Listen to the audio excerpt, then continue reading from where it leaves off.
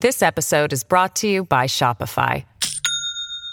Do you have a point of sale system you can trust, or is it a real POS? You need Shopify for retail. From accepting payments to managing inventory, Shopify POS has everything you need to sell in person. Go to shopify.com/system, all lowercase, to take your retail business to the next level today. That's shopify.com/system. Does Monday at the office feel like a storm? Not with Microsoft Copilot. That feeling when Copilot gets everyone up to speed instantly? It's sunny again. When Copilot simplifies complex data so your teams can act, that sun's shining on a beach. And when Copilot uncovers hidden insights, you're on that beach with your people, and you find buried treasure. That's Microsoft Copilot. Learn more at Microsoft.com/AI for all.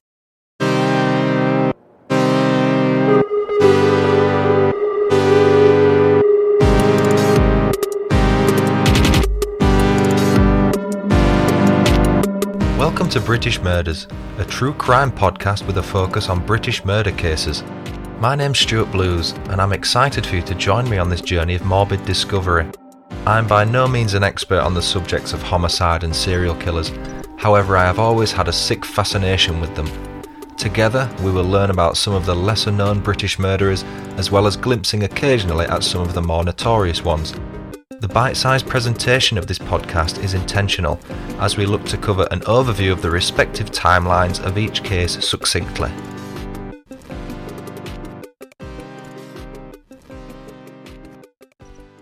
You may be familiar with an American writer named Thomas Harris. This is the man responsible for creating a series of suspense novels about a certain doctor who has a penchant for devouring human flesh. I am, of course, talking about the infamous fictional cannibalistic serial killer, Dr. Hannibal Lecter. For many of us, the film adaptations of Thomas Harris's books, Red Dragon, Hannibal, and most famously, The Silence of the Lambs, were our first introduction into the taboo act of humans consuming human flesh. This practice is something which, to most people, is incomprehensible, disgusting, and downright unforgivable. This episode of British Murders, however, focuses on an individual who didn't share those largely unanimous views. For the duration of this broadcast, I will be discussing the life and crimes of a man known as both Peckish Pete and the London Cannibal, Peter Bryan. A quick note that I will be referring to Peter Bryan as simply Peter throughout this episode. This is to avoid confusion with another person involved in the story who is also named Bryan. Saturday, October 4th, 1969. This was a rather slow news day in history. It saw the last wooden passenger subway cars retired at Brooklyn Myrtle Beach. The United Nations started issuing postage stamps at Geneva headquarters, and Major League Baseball held the first games for the 1969 American League Championship Series. So unless you're a train buff, a pacifist, or a baseball fan, this was as uneventful a day as you could ask for. Until, that is, in a London hospital, the youngest baby of Mr. and Mrs. Bryan, an immigrant couple from Barbados with 6 children already, was welcomed to the world. They named him Peter. Not much is known about Peter Bryan's childhood. However, it is known that he attended a junior school in Forest Gate and a secondary school in Canning Town. Both of these areas are residential districts in the East London borough of Newham. Side note, Forest Gate is famous in the UK for being the home of British grime MCs DEE and Footsie, collectively known as the Newham Generals. A little bit of local knowledge for you there. Peter left school around the age of 14 or 15, which in the English school system would mean he left in year 10, or in the American system, the 9th grade. When he left school, he worked at a clothes stall, followed by a sting working at his local soup kitchen, providing cooking lessons, randomly. In 1987, at the age of 18, Peter lived in the Flying Angel Custom House, a residential tower block in Newham, East London. It was here where Peter committed his first known act of violence. In an unprovoked attack, Peter attempted to throw another resident from his apartment's window, which was 6 floors up. The unnamed victim was having none of it and put up a decent fight. In the struggle, the intended victim managed to strike Peter on the head, leaving a deep gash. The intended victim was questioned by the police about the gash on Peter's head. However, no further action was taken against either the intended victim or Peter himself. It surely would have been harsh to have prosecuted the intended victim due to the injuries sustained by Peter in this situation. Self-defence was likely taken into consideration along with the lack of wanting to press charges, leaving the case dead in the water for the police. In 1993, Peter was working as a shop assistant for a fashionable boutique on London's historic King's Road. He had fallen head over heels for the shop owner's 20-year-old daughter, Nisha Sheth, before being sacked after he was caught stealing clothes. On the 18th of March 1993, at the young age of 23, Peter committed his first murder. Only a week after losing his job at the boutique, Peter returned to the store with a claw hammer to exact his revenge. After knocking Nisha Sheth's 12-year-old brother, Bobby, to the floor, Peter proceeded to brutally strike her on the head around 6 times. Nisha died almost instantly, long before any paramedics could make it to the scene. Ridden with guilt, Peter jumped from the 3rd-floor balcony of a building in Battersea, southwest London, in an apparent suicide attempt whilst allegedly high on cannabis. He survived the attempt. After admitting to manslaughter on the grounds of diminished responsibility, Peter was sent to Rampton Secure Hospital in 1994. This is a high-security psychiatric hospital in Nottinghamshire, a county in the East Midlands region of England. For those who aren't aware of what diminished responsibility means, it is an unbalanced mental state that is considered to make a person less answerable for a crime and is grounds for a reduced charge or sentence. But that doesn't classify them as insane per se. Essentially, rather than be sent to prison, Peter was sent to a psychiatric hospital due to his impaired mental functions. By February 2001, the nursing staff at Rampton thought Peter had made considerable progress in regard to his behaviour, attitude, maturity, relationships, anger and insight. In June 2001, Peter was transferred from Rampton to the John Howard Centre after a 6-month trial leave project agreed by the Home Office. For any non-UK listeners, the Home Office is a ministerial department of the UK government responsible for immigration, security and law and order. Peter was released into the care of a psychiatrist and social worker, and after applying to a mental health review tribunal in 2002, he was moved to the Riverside Hostel in North London, sort of like a halfway house. He could come and go as he pleased, and was even given door keys to assist with this new level of freedom. It was a short-lived stay, however, which ended when Peter was caught blowing raspberries on a 16-year-old girl's stomach quite close to the hostel. For those unfamiliar with blowing raspberries, this is the common act of play in which a parent would make like a flatulence noise by placing the lips on a portion of the child's skin and just making a sort of a farting noise by blowing on the skin. Not something considered appropriate for an adult man to do to a 16-year-old girl, however, but, parents would do it with the kids. Despite this, in November 2002, Peter's mental health social worker wrote to the Home Office stating that matters had settled down and that no further concerns were held. It was thought that Peter, quote, did not present any major risks, end quote. How wrong they were. It was also remarked by Peter's social worker that he was showing continued improvement in his behaviour, and in October 2003, psychiatrists noted there had also been a continued improvement in his mental state. Plans were discussed to move Peter to more independent accommodation, which is sort of the next step in the rehabilitation process. In January 2004, social workers applied for the transfer of Peter to low support accommodation. Instead, Bryan was transferred to an open psychiatric ward at Newham General Hospital for his safety after the allegations of indecent assault against the 16-year-old mentioned earlier that he blew raspberries on outside of the hostel.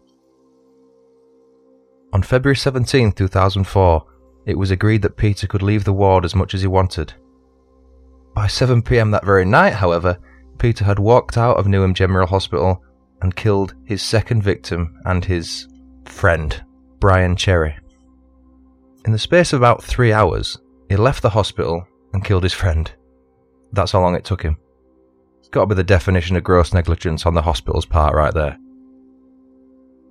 Bryan Cherry was 43 and lived a secluded life in a ground floor flat in Walthamstow, a major district in northeast London. At around 7:15 p.m, Bryan's friend Nicola Newman let herself into the flat and instantly noticed an unusually strong smell in the air. It was disinfectant. Peter appeared from the living room topless and holding a knife. He proceeded to announce to Nicola, "Calm as you like, Bryan is dead." Feeling that Peter wasn't serious, because why would you, Nicola peered into the living room to see what was going on. In the middle of the room, on top of a maroon rug, lay Bryan's dead body, laying on its side. Placed next to the body were both of Bryan's arms as well as his left leg, meaning the right leg was the only limb left attached to the body. Peter had hacked these 3 limbs off using a variety of knives left around the crime scene. The severed left leg was partly sawn and partly fractured. At the top of the right leg, the muscle had been completely divided and superficial sawing of the bone had commenced. The pathologist concluded that Peter had been interrupted before he could complete the amputation of the right leg. Peter later admitted that he was comforted by the smell of blood and used a Stanley knife to cut the limbs off as well as some other kitchen knives, noting that he had to stamp on them to break the bone. That is absolutely grim. When the police arrived, they noticed a frying pan on the hob with a small amount of meat in it. Next to the pan was an open tub of butter. The meat was part of Bryan's brain. More brain tissue and hair matted with blood was heaped on a plate next to a knife and fork on the draining board. Chillingly, Peter told the officers, "I ate his brain with butter. It was really nice," later adding, "I would have done someone else if you hadn't come along. I wanted their souls." Imagine how terrified you would have been as one of the arresting officers. I think I'd have shit my pants. Bryan's skull had been smashed open with at least 24 blows from a hammer, and his head had been partly sawn off as well. After initially being sent to Pentonville Jail in Barnesbury, North London, Peter told a member of staff that he wanted to kill a warder and eat someone's nose. As a result, prison officers had to use riot shields when unlocking his cell for fear of being attacked, or I assume for fear of their noses being eaten. On April 15, 2004, Peter was admitted to Broadmoor, a high-security psychiatric hospital in Berkshire, southeast England. For a little bit of context for those not in the know, Broadmoor is a very famous psychiatric hospital in the UK. It's notorious for housing some very famous residents in its time, people such as Peter Sutcliffe, who was known as the Yorkshire Ripper, Charles Bronson, and Ronald Cray of Cray Twin fame, basically. There's a film called Legend with Tom Hardy in it that you may have seen or at least be familiar with. That was based on the Cray twins. Peter was initially placed in a cell upon his arrival at Broadmoor. However, after only 4 days, he was allowed to mingle with the other patients under what is known as general observations, or 15-minute checks. He persuaded staff he was not a threat, and they deemed him pleasant and cooperative, and let him out after the first few days in solitary. Doctors believed he had settled and could be transferred to the medium-risk ward. A few weeks later, Peter attacked his 3rd and final victim to date. Another little bit of gross negligence there from the hospital. On April 25, 2004, whilst unsupervised, Peter strangled 60-year-old inmate Richard Loudwell. Richard Loudwell was awaiting trial for the murder of an 82-year-old woman and was a patient on the same ward as Peter. Peter had tried to strangle Mr. Loudwell with a piece of cord and smashed his head on the floor. The 60-year-old inmate was taken with life-threatening injuries to Frimley Park Hospital in Surrey, southeast England, on April 25, 2004, but died 41 days later, on June the 5th, having never regained consciousness. At an inquest in 2012, Peter said he smashed Loudwell's head on the floor and tied a ligature around his neck so that he would not make any noise. Joanne Fisher, a registered mental nurse and team leader on the Luton ward of Broadmoor, said Peter had told her, "I got him from behind. I put a ligature around his neck so that he wouldn't make noise, and I smashed his head." She added in the statement read to the inquest, Peter said he had been thinking about it for a few days. He also said, "I wanted to eat him."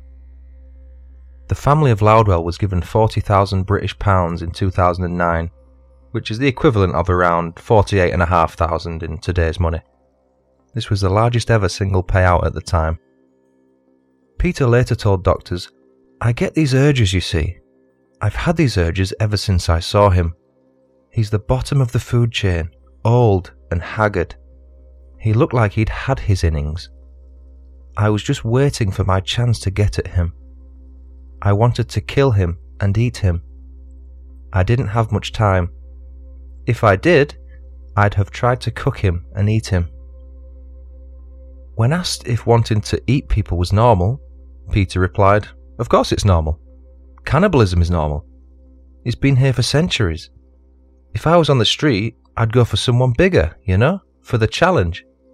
I felt excited when I attacked him. I wanted to shag him when he was alive and also when he was dead. I wanted to cook him, but there was no time. Nor was there access to cooking equipment. I briefly considered eating him raw." Peter named another patient as his next target and added, "It's something like a ritual. I must be becoming a serial something." Case prosecutor Aftab Jafferji said, Peter believed that the human body was a natural food source and it made him stronger. He had wanted to kill 8 people because he wanted to be known as a serial killer. Peter even told the doctors he thought he would be released into the community again, despite killing 3 people.